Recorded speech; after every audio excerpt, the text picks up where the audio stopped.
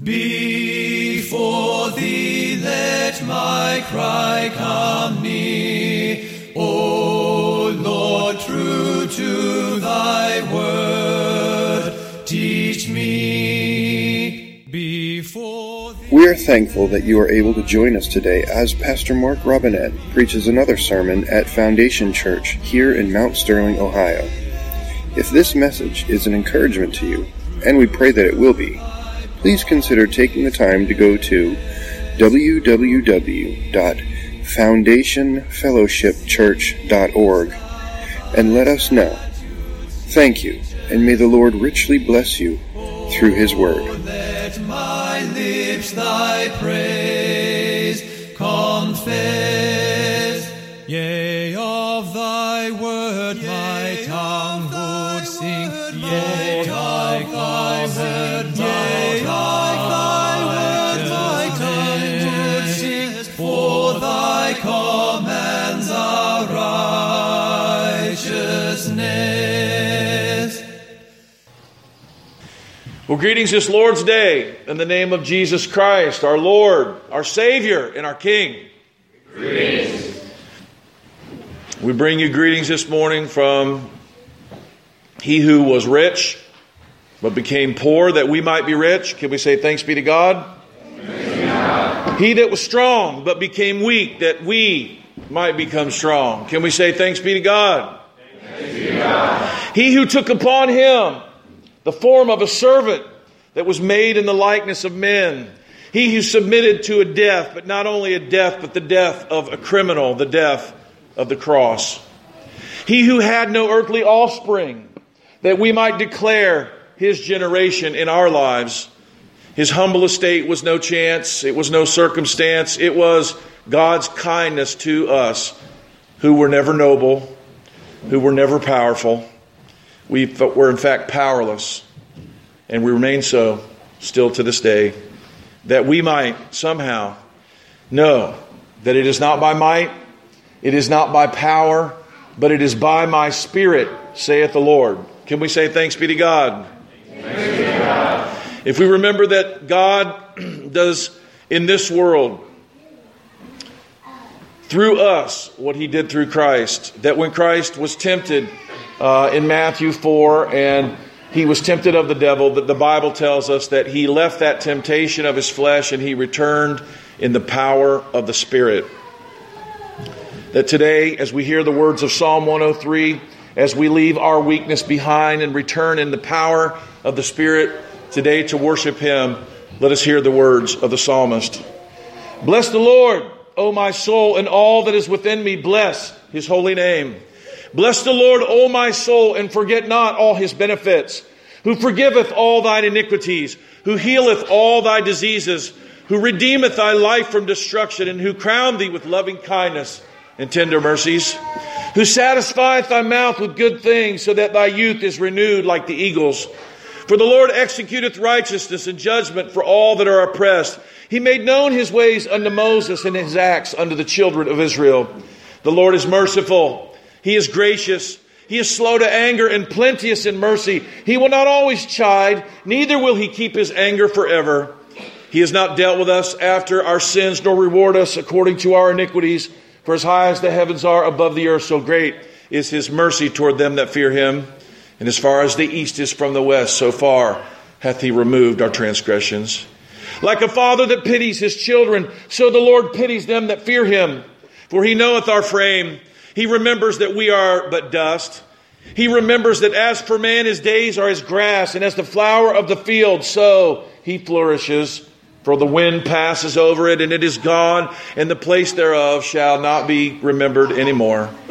But the mercy of the Lord is from everlasting to everlasting upon them that fear Him, and His righteousness unto His children's children, to such as keep His covenant, and to those that remember His commands to do them. The Lord hath prepared His throne in the heavens, and His kingdom ruleth over all the earth. Bless the Lord, all ye angels, them that excel in strength, these that do His commands, hearkening unto the voice of His word. Bless ye the Lord, all ye hosts, ye ministers who of his that do his pleasure. Bless the Lord, all of his works, in all his places of dominion. Bless the Lord, O my soul. And everybody said, bless the Lord. Bless the Lord. Let us pray. Heavenly Father, we are gathered here in your presence, O God, and we are encouraged, Lord, that when we were not lovable, you loved us. That when we were without strength, in due time, Christ died for us. That when we did not seek you, Lord, you sought us and you found us, Lord, in the midst of our sin and our depravity, Lord, and you lifted us up by your hand. That you called us forth to serve you. And today, as your people, we gather, longing to hear your voice, hungry to be fed from heaven, O God. Speak to us, O God, and lead us in the righteous path. In Christ's name we pray, and all of God's people said amen. Amen. Praise Father, Son, and Holy Ghost. Amen.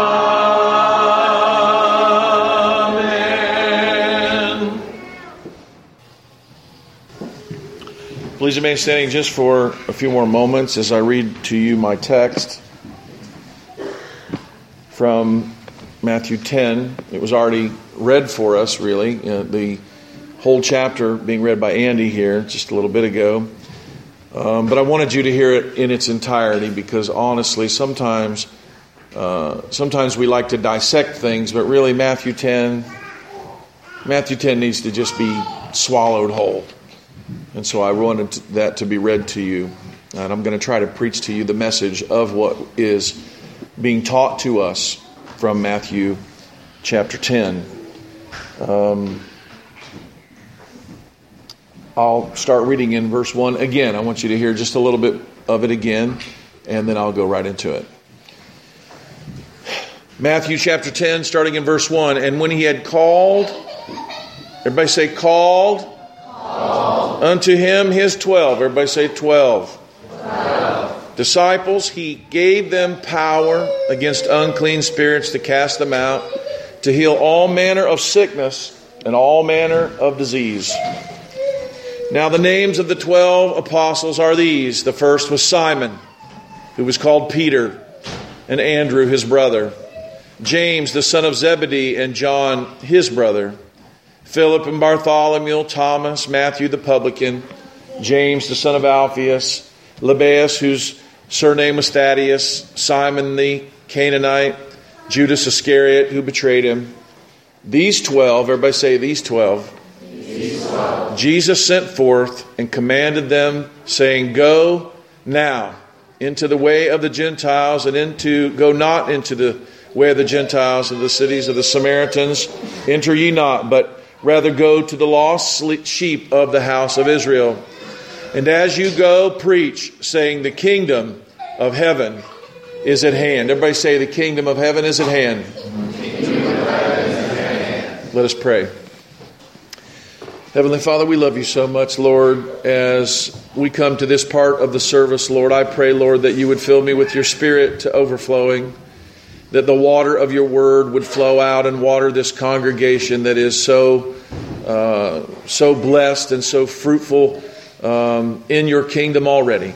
But I pray that you would water them, Lord, that you would invigorate them through this, and that we would bring forth more fruit.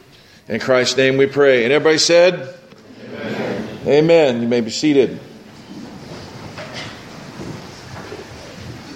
We are in 54 weeks of going through the life of Christ, and we are now here at the sending of the 12.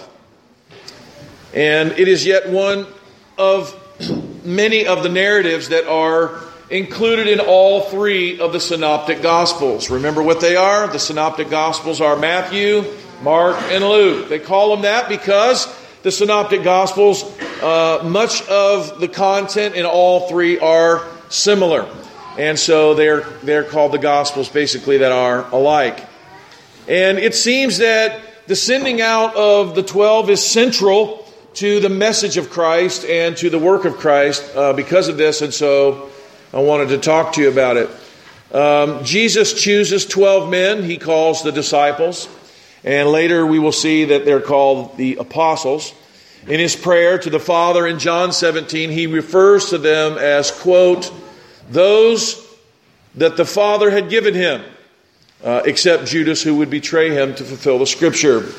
This prayer of our Lord's is such a beautiful example of a prayer of love for those that God has given us in our lives. And I would highly recommend, as we ruminate this week on the message, that we go ahead and read John 17 as well and listen to this prayer that Jesus prayed. Now, let us take a look first at the number of men. And I'll tell you, I actually had planned to talk about a few things today, and I'm changing what I'm talking about. If I close my computer and just forget it, is that all right with y'all in here a little bit? I think God wants to say something to us today. He always speaks as we go into His Word, but there is something that happens when you are a pastor that is a very humbling thing, and sometimes it's that God will just speak right from you. And later you'll listen, you'll think about what you said, and you'll say, wow, wasn't that something else? And it certainly doesn't cause you to have pride. It certainly, what it does is it reminds you that you are merely like an instrument that God picks up and plays. And that's really how we should see it. Amen? So I'm going to get all worked up and cry before I even get started preaching. So I gotta shake it off. Shake it off. I was going to tell you about 12 and how God picked 12 guys. And you guys don't need to hear about that. You guys know about the 12 tribes of Israel. You understand that in Revelation there are going to be 12 pillars in heaven and 12 gates and 12 pearls and all kinds of 12s. You got that down? You guys need a big lesson on 12 today? You see, God does things specifically, and He does them purposefully. And you can't open up the Scripture and miss that. You can't open up the Scripture and see that God picks 12 and understand that there will be 12 and that there was 12 and that before the 12 there was another 12 and somehow get out of it all. It was all circumstance and chance, and God was just having to work with whatever happened. God was not working with whatever happened. He is the author. Everybody say the author. He's the author and the finisher of our faith. You can't get away from that in the very first words of the text where He said He called. Everybody say He called. You see, we are not serving God today because we were clever. I remember Andy telling me how this changed his life. He's a pretty clever guy. He memorized, I think, 1,000 numbers that come after 3.14 in pi. What a clever guy Andy Kuzel is, right? But God did not call him. He said, I heard the same gospel, but I've met people more clever. He met a guy one time who played chess blindfolded with 12 people. And then Andy realized, and he beat them, of course, Andy realized he's not that clever, right? And so Andy began to wonder in himself, why did God let me? Why did I understand these things? And the answer is, everybody say, He called. You see, God chooses and God calls and God foreordains and God plans and He begins and He finishes. And what this does is it lays the foundation for the fact that God is in charge of everything. And so we know this and we believe this, and I could get all riled up about it, and I am, as you can tell. If you look at it next, it says that they were men. And I think, honestly, that might be the last message that we need to hear today. I don't think anybody's confused around here that God uses men. But I thought maybe I'd talk about it a little while. I'll talk about it about a lot less than a little while. How about that? Now, if you haven't been here before, you know that I can get carried away and preach a really long time. And so I'm really trying to scale it back right now. But God uses men. I can imagine the apostles reading some of the things in Revelation. The only one alive, I think, at that time to be able to read it was the guy giving it, John. He probably even almost was in dismay when he read in the book of Revelation that there will be 12 pillars in heaven, that the foundations of the kingdom of God are built on these guys. And that somehow God built on the 12 tribes of Israel, and somehow He is building on these people, that the disciples, that these men, and when we get to talking about these men, they probably thought it was a whole lot funnier than you're going to think it, because they knew how weak they were, they knew how flawed they were, they knew how messed up they were, they knew how much of the story, the great story that they were hearing wasn't about their greatness, but about God's great mercy and about His kindness and how He calls people to serve Him, not because they're great. In fact, He calls them because they are not great. If God uses people today, He doesn't use great people. And so that could be sort of insulting to some of you, but I'm going to take it today as a badge of courage that I will wear around my neck till the day I die. God called me because I wasn't great. In Matthew 19, we go through and we learn about how He said, Jesus said unto them that those which have followed me in the regeneration of the Son of Man shall sit in the throne of glory and shall sit upon 12 thrones. I think when they thought about sitting on those 12 thrones, they thought it was funny. I get to sit on a throne. It says that they will judge the 12 tribes of Israel. I guarantee you when they were alone and they were just like, come on, seriously, come on. When you think of thrones, you think of important and powerful and smart people, and they understood more than anybody that they smelled like fish, that their hands were calloused, that they would let the Lord down, that they would let themselves down, that they would be more acutely aware of their own weaknesses and wonder why God was using them over and over through their lives. We know that they were just men.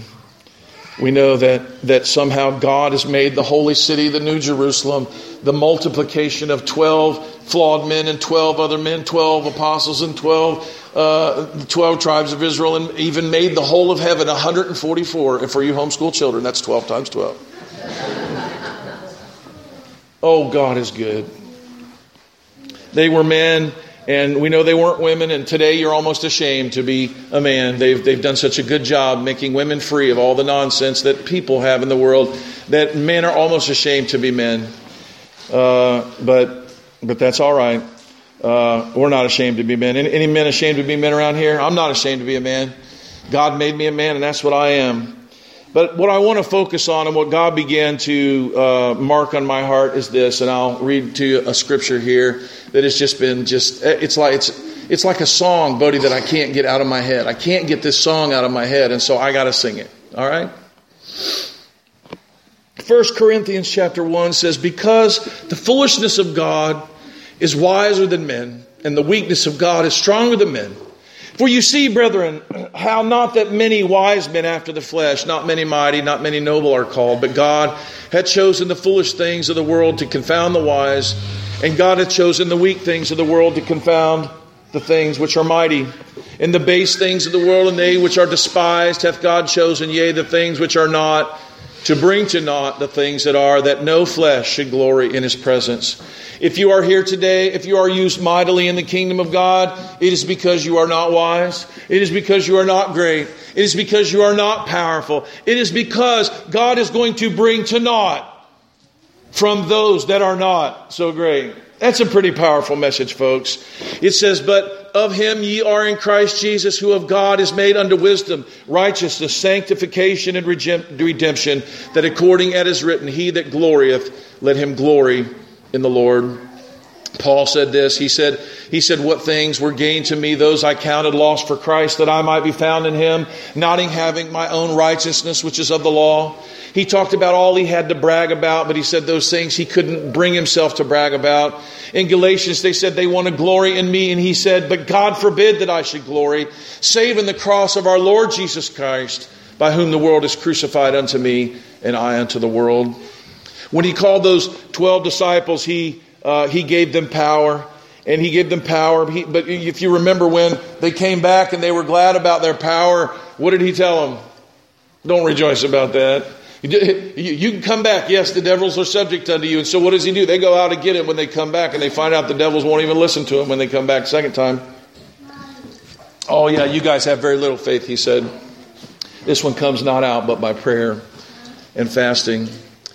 And as I kind of felt like I was in a genealogy for a moment as I was reading through this, and I was going to look over it, and I wasn't going to go through this, but as I began to read the names of the 12, really honestly, when you look through the scriptures there, it's a little bit confusing about who these men were. They go by nicknames, they go by surnames, they go by things they were known by.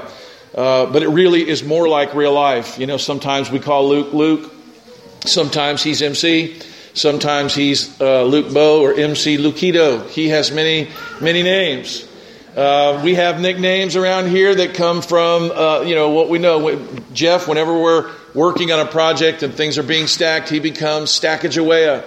And we have lots of fun nicknames around here like that. But these men are called by different names, and sometimes you even lose track. Who are they even talking about here? It's James. Well, which James is that? And it's John, but which John is that? And it's Mary, but then there's Mary, and then there's Mary, and then there's Mary, and then there's Mary. Which Mary could it be? Well, we're not really sure which Mary it is, and we don't know. And I think that God did this on purpose because God was not writing a book about Peter.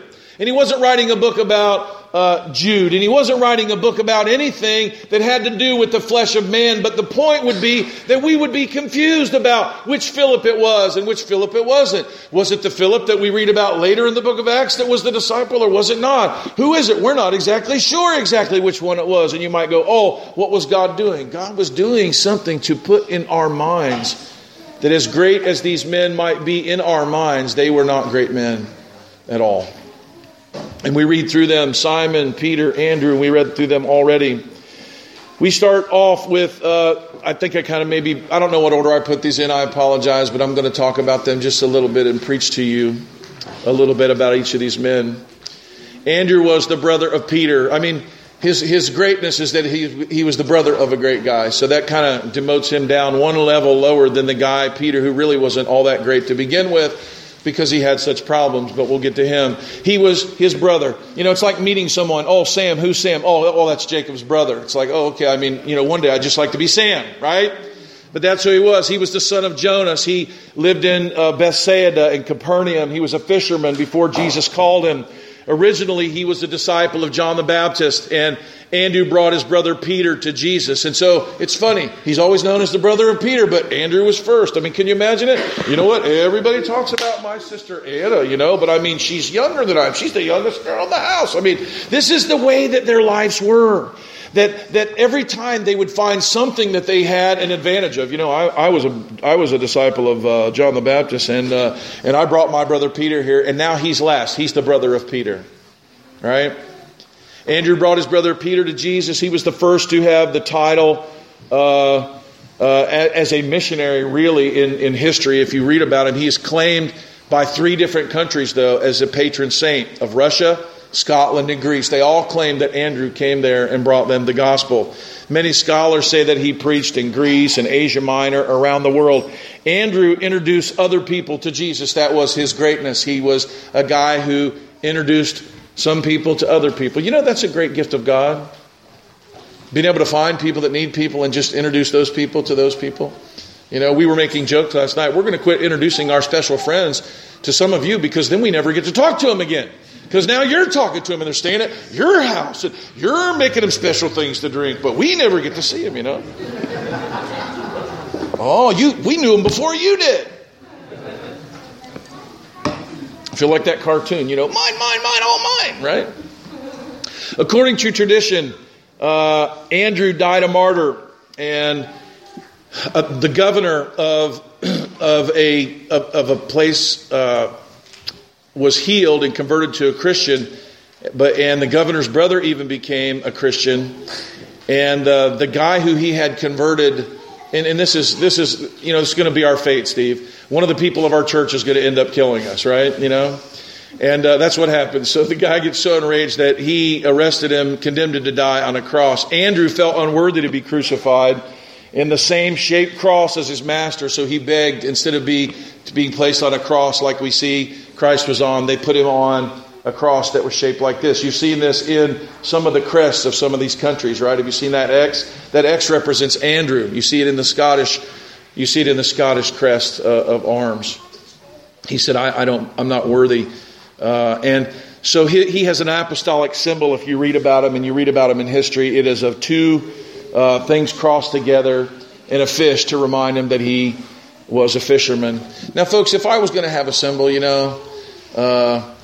has to mark the fact that I was killed, and it marks the fact that I used to smell like fish. Folks, this is not a great symbol in many ways, but you see what they begin to see and what the people of the church begin to understand is that these men of God, that they would not be known for their greatness, but what would be great about them was their weakest moments, their weakest times, their hours where they didn't do what they should do oftentimes. Bartholomew or Nathaniel, the son of Talmai, lived in Cana of Galilee. He probably was well acquainted with the people that Jesus visited the day that he made wine at the wedding feast of Cana of Galilee. His apostolic symbol is a pair of 3 knives, and I kind of looked that up and tried to figure out why, and they said, because when they killed him, they took these 3 knives and they filleted his flesh off of his body until he could stand the pain no more. And so he's well known for lots of things and did lots of good, but his symbol is 3 knives. He went to the country of Armenia. Armenia says that he went there and brought the message of Christ there. A number of scholars believe he was the only one of the 12 disciples who might have had somewhat of a royal background, but he wasn't living, obviously, in royalty. He was somehow exiled in his royalty. And Bartholomew's name appears with every list of the disciples in Matthew, Mark, and Luke, and it's in Acts. But it was not the first name he was called by. He was called Nathanael, which Jesus called, remember, the Israelite in whom there is no guile. The New Testament gives us very little information about him. Tradition indicates that he was a great searcher of the Scriptures. He was a scholar of the law and the prophets, and he developed into a man of complete surrender to Jesus. He is said to have preached with Philip, and that he, of course, died there after he was preaching. James the elder, also the son of Zebedee, brother of John the apostle, was a fisherman who lived in Bethesda and Capernaum and in Jerusalem. And you can read about him all that you like, but what you'll find is that he really wasn't very great, and that although he had a good heart, that he really let the others down quite a bit. You read these stories. As I was reading, I kept wanting to read more greatness into each of these stories and find out, some great thing I could point out. But the message I kept getting over and over and over is that they really weren't that great. I'll tell you this. Sometimes I know that God has called me, and I feel like I let my congregation down. I feel like I let my family down. I want to be the great paragon of virtue and of wisdom, and I want to know the right things to say. But I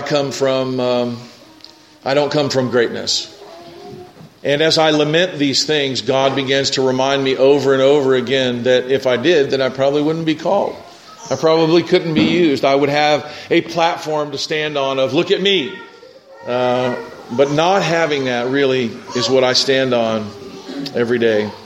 They say that he was a man of courage, a man of forgiveness, a man without jealousy, living in the shadow of John, who we know was a man of extraordinary faith. He was the first of the 12 to become a martyr, though, and his symbol is of 3 shells, the sign that he made this trip all the way to the sea to bring the gospel. James, the lesser son of Alphaeus, lived in Galilee. He was the brother of the apostle Jude. According to tradition, he wrote the epistle of James and preached in Palestine and Egypt and was crucified in Egypt. James was one of the little-known disciples. Some scholars believe he was the brother of Matthew, the tax collector, and James was a man of strong character and one of the most fiery type. Still, another tradition says that he died a martyr and that his body was sawed in pieces. And as I told you earlier, he's the one whose symbol became a saw. As we were quoting our memorization scripture, it says not only are we called to the gospel, but we are called to suffer for his name. Many people forget this calling, and as I was listening to the whole chapter of Matthew being read, I was listening to over and over the things that they were asked to do and were told would happen. Did you guys hear that? Were the kids wrestling around to where you missed that, or did you hear that? He completely strips them of every possible prop. Did you guys read it? They weren't allowed to take a Bible. They weren't allowed to take extra money. They weren't allowed to take extra clothes. One of them says they weren't even supposed to take, some people thought it says they weren't even allowed to wear shoes. And so some people go around not wearing shoes. But what they were saying is that you can take sandals, but you can't take shoes. There was a distinction between shoes that you took trips on and that, and shoes you worked and did things in. And so you'll read these 3 different accounts. They were told that their actual shoes, Luke, are mentioned by Jesus. Why? He was stripping them from top to bottom of everything they could lean on. He told them that they could go to places, and if the people didn't like them, they were supposed to leave. So their ability to make friends was even taken away. He said, you're going to go bring division. He said, people are going to hate you. He said, people are going to hurt you. He said that people are going to call you the devil. Right? I mean, this was not a pep talk. This is not William Wallace standing out there, in his fake kilt that didn't exist at the time of the story that we heard, but it really fits in great with the movie narrative, right? They can take away everything, but they can't take away your freedom, right? And here he is, he's saying, they're going to take everything from you. They're going to take your freedom. They're going to take your reputation. You're going to die. They're going to call you the devil. But do you understand that you're not greater than your master? And that what they will do to me, they will do to you, and then some. Their invitation was to come and to follow him to death. And a lot of us don't really hear that lesson and don't really want that lesson because we're so intent on the good life. And I'm not saying we don't have a good life, but I'm telling you, the good life doesn't come by trying to have it. Can I say that again? The good life does not come by trying to have it. Jesus said, he that tries to save his life will, and he that loses his life for my sake shall what? Find it. We spend so much of our energy building the good life around us. It is so tempting to build a beautiful family life and a beautiful life around us so that we can live the good life. And we do live good lives. But I'm telling you that the good life that we will live will not be a life that we have built. It will not be built upon the pillars of our success or our greatness of our ingenuity, on our self-styled individualism and that we don't need anybody. The kingdom of God is built on weak people who need other weak people. And God band together a group of weak men who were hot-headed, who were zealous for the wrong things. I even found a reform guy in here who was so worried about being smart and being right and so zealous about wanting to run the government and take over that it was difficult for him even to be a disciple. But you know what God did? God crushed that to powder in his life. And may God crush us all in our desire and our idea that we can serve God somehow from our strength. I know that Steve probably feels this way, and I'm sorry, I use people in my congregation as examples, Steve, and you're here today.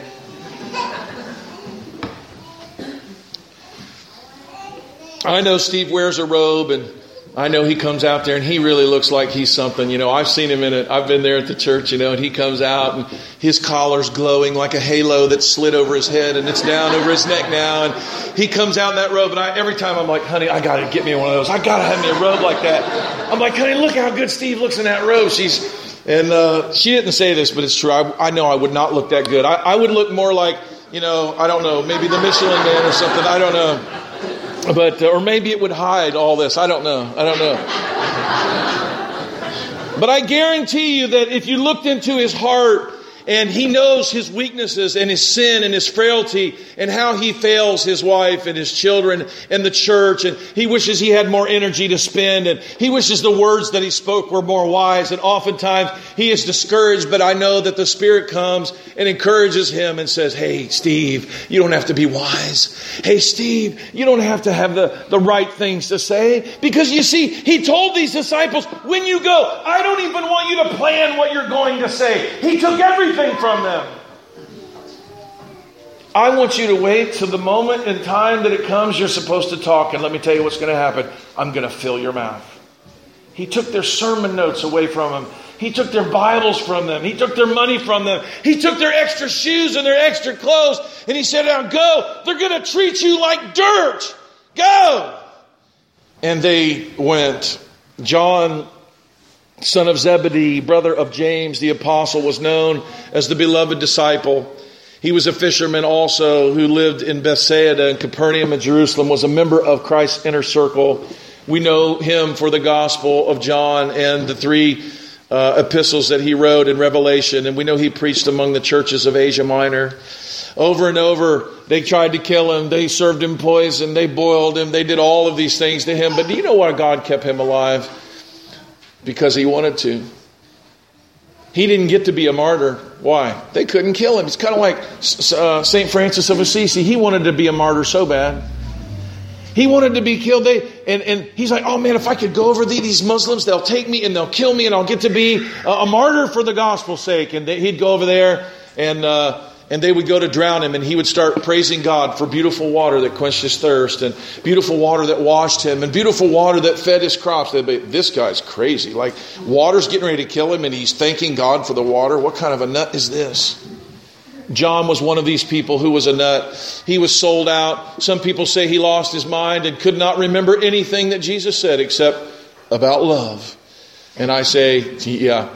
No, what happened is when life chews you up, spits you out, beats you down, and God uses it to turn you to powder. In the end, folks, the only message that matters is the message of love. Because even though Paul wrote it, John lived it. Though I speak with the tongues of men and angels and I don't have love, I've got nothing. Though I have great faith so that I can move mountains, though I give my body to be burned and I'm so sacrificial, without love, none of it seems to matter at all. And John was taught this, and it took him to live this out and to be the example of the beloved disciple of the Lord, of the great pillar of the church. But I can tell you, John never saw himself that way. Not a day of his life did he see himself that way after he stood there and he watched Christ die and stood there with his mother and was offered to care of Mary, the mother of Jesus. I think he began to understand that his life would be a life of rejection, that he would be like his master, who was despised, who was rejected, a man of sorrows, acquainted with grief. As Jeff read for us from out of Isaiah 52 before that, right? Isaiah 53 says what I'm quoting, but in 52 it says that his visage would be marred, so much so, more than any other man's. That it tells us in Isaiah 53 that there would be no beauty in him, that he would be desired. And this beauty, whatever it was that his mother Mary saw, and the little babe that was in the manger was beaten by the fists of soldiers, was crammed down crowns upon the top of his head, and blood flowed down, and he was stripped naked, bare. Our Lord shamed like that before us. And he did this because he wanted us to know that we, in order to give our lives, must become shameful. And we go, oh, we want to be respectable. And I'm telling you, if you tried to build a life of respect, if you tried to build the good life, if you tried to say, oh, look at me, look at my homeschool kids, look how clean they look and look how well they obeyed and look how much smarter they are than the public school. If that's the life you're trying to build, I'm telling you, you will not build a good life. But if you do what God requires of you to do, and on the way to doing that, you lose your life, and you take chances that you are worried that they're not going to turn out right. And you say, oh God, but I'm going to follow you into this endeavor. I'm going to have faith, because if I try to do something in my greatness, I will watch it fall. I will watch it fail. It will be built out of the wood, hay, and stubble. That is our flesh. That is our strength. And God says, I don't need your strength. In fact, Paul became so strong because of what he had seen in the heavens and because of what he had seen God do, that God sent a messenger of Satan to buffet him, lest he be lifted up in pride. And God told him that he needed to do this because his strength would be made perfect. How? In weakness. How many of you want to be weak? How many of you want to be the poor in spirit that Jesus taught about? Nobody wants to be. I've never seen a t-shirt yet, poor in spirit. I've never seen anyone, that be their slogan for the ministry. Hey, our church, Foundation Church, poor in spirit. Nobody wants to be that, but Jesus said, but blessed are the poor in spirit, for theirs is the kingdom of God. I'm telling you that these men were poor in spirit. They didn't start off that way. They started off like you and me. They started off flawed and failed, but they began to learn, and they began to find out very quickly that their lives would have to be lost in order to be able to find them. They saw firsthand how the kernel of wheat, which was their Savior, was killed, that he was taken down and planted in the ground, and that in that very same way, that is how their lives would go. That if they were going to bring up fruit for the kingdom of God, it was not going to come through their great efforts. It was going to become through the sunshine of the power of God. We learn about Judas Iscariot. We know, but he did play a role. And God picked him, and he showed us, among all the people that he picked, Judas was from the strongest position. He was from the best family. He was from the most wealthy situation. Judas was the most respected. Paul, when he came in Galatians, as he began to open up his ministry after God revealed himself to him on the road and struck him down with blindness, he tells the story and he says he went to where the people of God were gathered. And he says, and those that seem to be the greatest people, he goes, those people, they didn't really add anything to me. But he found a humble man. He found a sweet man, and God used that man to extend to him the right hand of fellowship. We learn about Jude. Jude is also known as Thaddeus or Lebbaeus, son of Alphaeus. He was the brother of James the Younger. He was one of the very little known apostles, and he lived in Galilee. Tradition says he had preached in Assyria and Persia, and that he died a martyr in Persia. Jerome called him Trinomius, which means a man with three names. In Mark 3:18, he is called Thaddeus. Matthew 10, he's called Lebbaeus. His surname was Thaddeus. In Luke 6:16 and Acts 1:13, he is called Judas, the brother of James. Judas Thaddeus was also called Judas the Zealot. By character, he was intense. He was a violent nationalist with a dream of power and domination by God's chosen people. How many have met, these zealots, these people? We're going to crush them all. We're going to just bring them down. We want God's kingdom to come and His will be done. And I want to be that guy. I'm telling you, you can be that guy, but you won't be that guy by taking that road. The guy that takes that road and beats his fist and wants to swell in courage to beat down God's enemies will be the guy who is defeated by his own self. That he will be the wood, hay, and stubble that perishes when God judges the church. In the New Testament, it records that he asked Jesus at the Last Supper, but Lord, why do you intend to show yourself to us and not to the world? Judas Thaddeus was interested in making Christ known to the world, not as the suffering Savior, but as a ruling King. We can see plainly from the answer that Jesus gave him that the way to power can never be substituted for the way of love. It is said that Jude went to preach the gospel in Edessa near the Euphrates River, that he healed many, and many believed in the name of the Master. Jude went from there to preach the gospel, and he was killed by arrows at Ararat.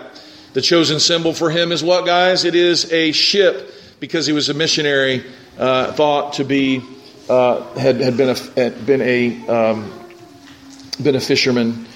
I did a whole sermon on Matthew, and we talked about that a few weeks ago.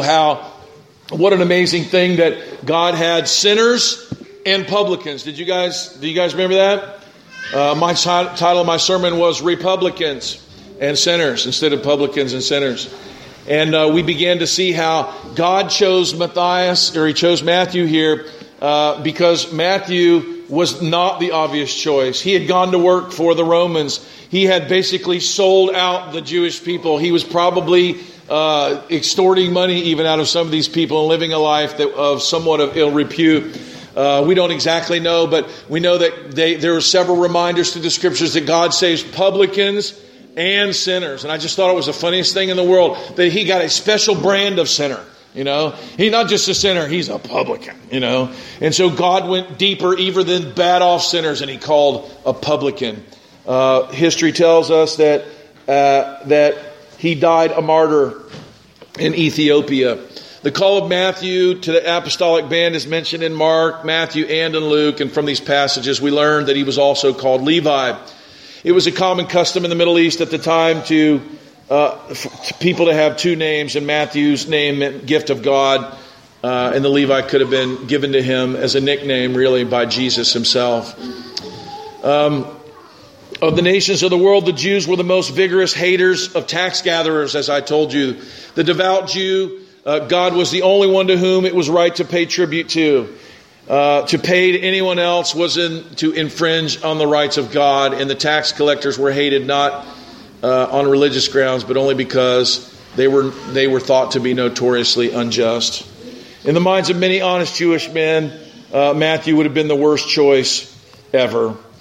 And Matthew was unlike the other apostles.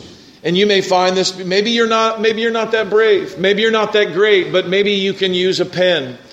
He could use a pen, and God used that to become the first man to present the gospel to the world in the Hebrew language as an account of the life of Christ. It is clearly impossible to estimate the debt that Christianity owes to this despised tax gatherer The average man would have thought it impossible to reform Matthew, but with God, everybody say, all things are possible. Matthew became the first man to write down the teachings of Jesus, and his symbol is 3 money bags, which reminds us that he was a tax collector. So his badge, his moniker, his symbol is what? Is it a symbol from his strength or a symbol of his weakness? Everybody say it's a symbol of his weakness.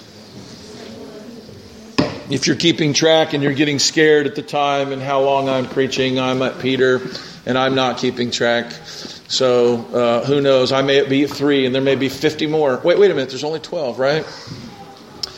We know about Peter, and honestly, I've preached about Peter several times, and Peter's story is really a story of God's mercy. Here we have a guy who missed it every time, a guy who, the only one of the apostles Jesus looked at and gave him a nickname I would never want. Would you want to be looked at, Steve, and be called Satan? And I'll be doing that to somebody here in the church, soon. So that you can be like Peter. How many of you like that? Get thee behind me, Satan. I mean, what on earth would you do? But Peter wasn't going to leave Jesus because you know what? He had nowhere to go. Right? He said, are you going to leave me? And he said, where could I go? You see, Peter learned that to be a zealot and a follower of Christ, you had to leave all. That you had to burn your bridges. I was mentioning it to someone like the conquistadors that went down there to South America. You can debate on whether what they did was right or wrong or whatever, but they burnt their ships and they got off of them and they said, we ain't leaving this place until we conquer. And Peter's life was like a life of burnt ships. He almost burned, if Christ hadn't been who he was, he would have burnt his bridges with him long ago because he missed out. He tried to do wrong. He denied the Lord 3 times. He was an embarrassment and a humiliation. But at the same time, God used him. God put it in his heart. He changed him through a look that Jesus gave him. And here he was. He saw Jesus. He just jumped off the boat and he swims to the shore to be with him. And he saw that in his weakness would not be a drawback, but it would be a strength. Because in our weakness, he becomes strong. Peter would find out what it was to understand that his weakness would be his strength. His apostolic symbol is a cross upside down because although people thought that he was supposed to be the head of the church or they glorified him in many ways, he would not have himself compared to Christ in any way. He said, no, just put me upside down if you're going to put me on a cross. Philip, the disciple, he was martyred in Hierapolis. He came from Bethesda, the town which Peter and Andrew came. The likelihood, too, is that he was a fisherman, although the first 3 Gospels record his name. It is not until the Gospel of John that Philip's life becomes a living personality. Scholars disagree on whether he was the man who became a deacon and an Ethiopian eunuch. To me, that wouldn't make any sense that he would be mentioned as a disciple and apostle, and then he would become a deacon. But I don't know, and the Bible leaves us ambiguous. The Gospel of John shows Philip as one of the first men whom Jesus addressed, follow me. And Philip met Christ. He immediately found Nathanael, told him, we found him of whom Moses and the prophets write. Nathanael was skeptical, but Philip did not even argue with him. He wasn't probably good at that. He just said, come and see. The story tells us 2 important things about Philip. It shows us that his right approach to the skeptic of his simple faith in Christ. Second, he shows us that he had a missionary heart. Philip was a man with a warm heart and pessimistic head. He was one who would very much like to do something for others, but he couldn't really see how it could be done. It is simple that this Galilean gave all that he had. In return, God used him. It is said that he died by hanging. And while he was dying,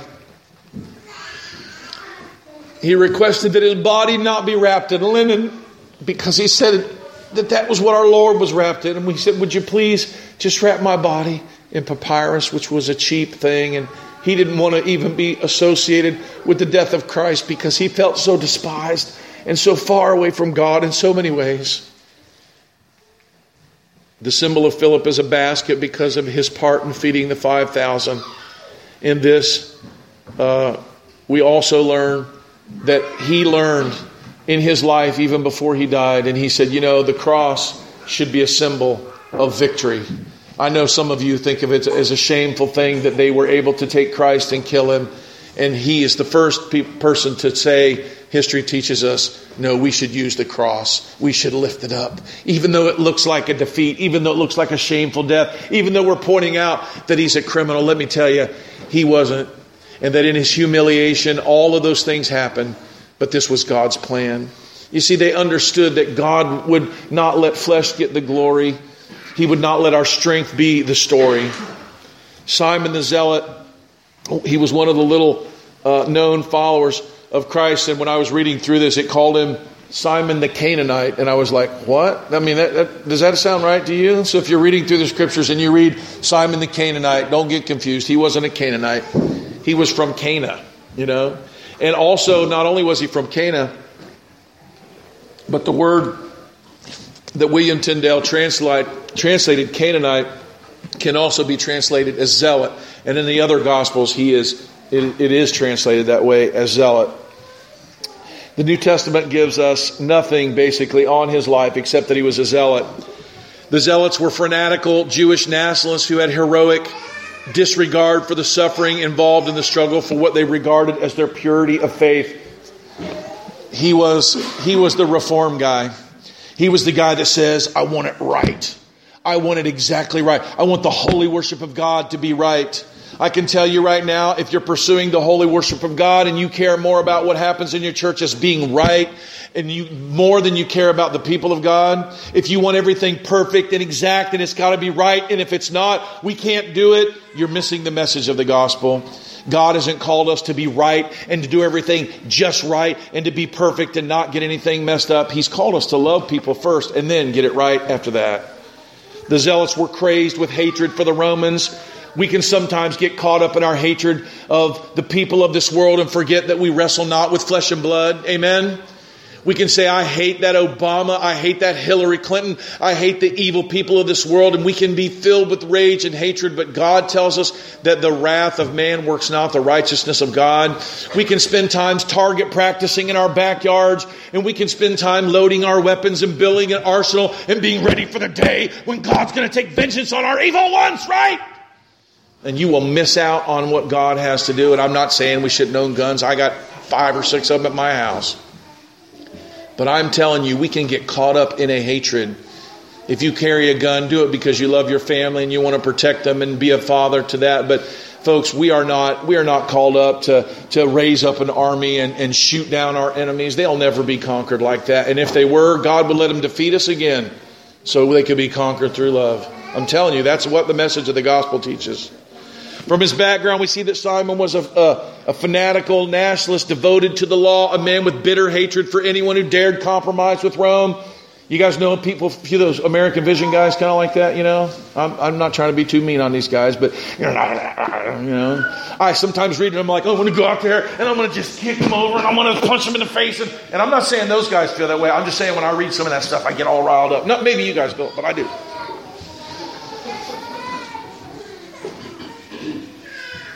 The Bible teaches us history teaches us more than anything that he abandoned his hatred for these people and that he began to really grow and glow as a man who loved God and who loved people. And so much so that he became friends with Matthew, the tax collector, the last guy of the 12 you would ever think a zealot could be friends with, the traitor who was working for these stinking Romans. Folks, do you know the stinking Romans were not the enemy? Everybody say, we wrestle not with flesh and blood. Guys, don't let us be like those who were expecting Jesus to rise up and be a military leader who were let down by what he really did. Let us be wiser than that. Simon, the man who once would have killed for the loyalty in Israel, became a man who saw that God will have no forced service. Tradition says he died as a martyr. His apostolic symbol is a fish lying on top of a Bible, which says that's what he used to be. That's what he used to be. Thomas, and we have a sermon here. We don't say doubting Thomas, we say believing Thomas. They call him a doubter, but more and more as I serve God, I don't know that it's bad that he was a doubter. I've blasted Samson. You guys know the story of Samson? I almost hate that story. And maybe I hate that story because I might be more like Samson than anybody. And I don't mean for his strength. I mean because Samson was an idiot. Everybody say Samson was an idiot. Samson was an idiot. He really was. But God lists him in Hebrews 11. And this is hard for me to deal with, honey. But you know what? It shouldn't be any more hard for me to deal with than that I might be listed one day. Amen. I read about his story, and here he's got all this strength from God, and he runs around and he does ungodliness, and every time he does anything good, it's because he's mad because he couldn't get more ungodliness in. Right? And they trick him and they cheat him, and then he's mad and he lifts up those gifts. Oh, this is great. He catches the foxes, he burns them. Why does he do any of it? Because God is great. And he does it because he's mad. And in the end, he dies killing more in his death than he did in his life. And I've always thought that was shameful. But you know what? I think there'll be some people who are pretty shameful who are going to make it to heaven one day, who will be God's heroes because God says, look what I can do. I can use this long-haired rebel. It wasn't, his long hair didn't make him a rebel, but it does kind of work out there. I'm going to use this long-haired rebel Samuel who looks like a hippie. And I'm going to use him for my glory. That's what I'm going to do. And even though he brings honey to his mom and dad, and even though he dates Philistines and runs around with harlots and lays in their laps so they can cut his hair, I'm still going to use him for my glory. And that should give some of you hope. Yeah, I know. Yeah. Oh, well, I thought we're all good people here. Some of you got it all covered up real good, but you're no better than he is. But you know what? One day you can have hope. You can keep it all to yourself for now. One day you can have hope. You know what's going to happen? One day your name's going to be written down somewhere on the wall of faith. And God will go, yeah, you know when you did that bad thing? Let me tell you what I did with that. Let me show you how I used you anyway. And you'll raise your hands and you'll hold them up to God. And you'll go, God, you're so good. You're so good. Thomas, all that he was guilty of, folks, it was wanting to touch Jesus' nail prints. All he said is, I want to see him. I can't get mad at him for that. All he needed to do was see Jesus and he would believe. And he did believe. He saw it. And he made the most powerful declaration of the Lordship of Christ. He falls down and he looks at Jesus and he says, my Lord and my God. You see, the man who was considered the greatest doubter of all had the greatest proclamation of faith of all of the Gentiles, or of all of the disciples. I'm getting all worked up. 12 men, 12 stories that wouldn't make the Fortune 500 or wouldn't make People magazine. Probably wouldn't even be your friends if you could pick real good friends. But they were guys whom God used for his glory.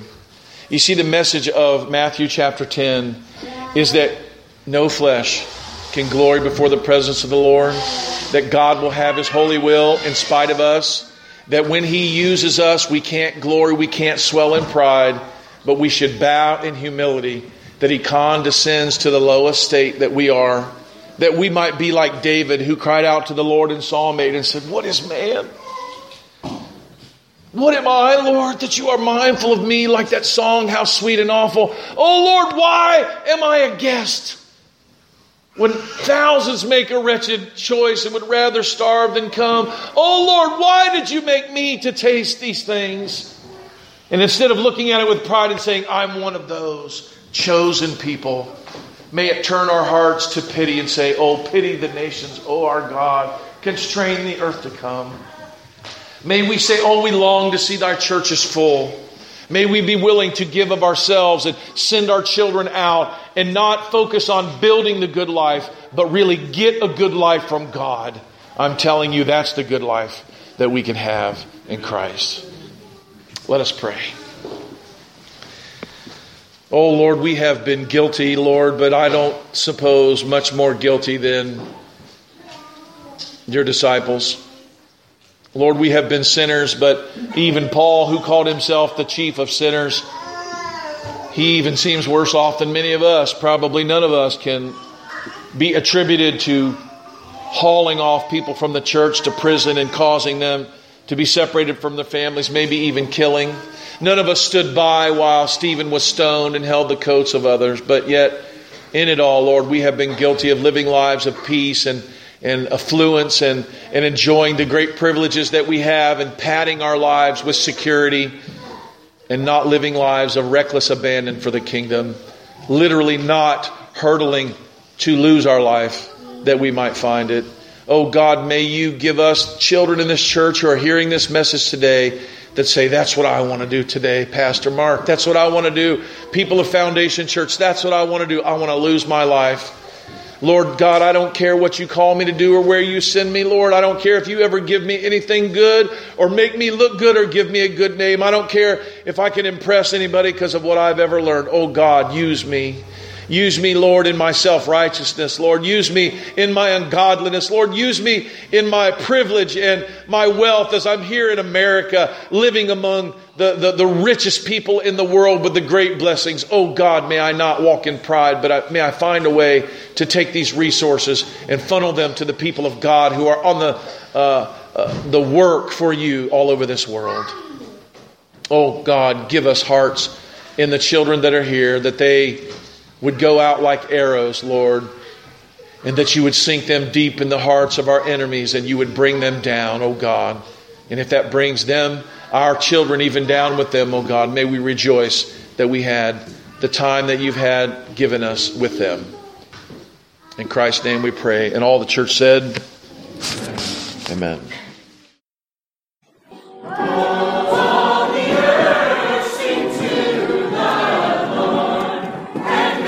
Hello, this is Pastor Mark Robinette of Foundation Church. Thank you for taking the opportunity to listen to our audio sermons. We would love to hear from you if you have any comments, questions, or just to let us know how they served you. Go to our website, www.foundationfellowshipchurch.org, and send us a note. Thank you, and it's a pleasure to serve you.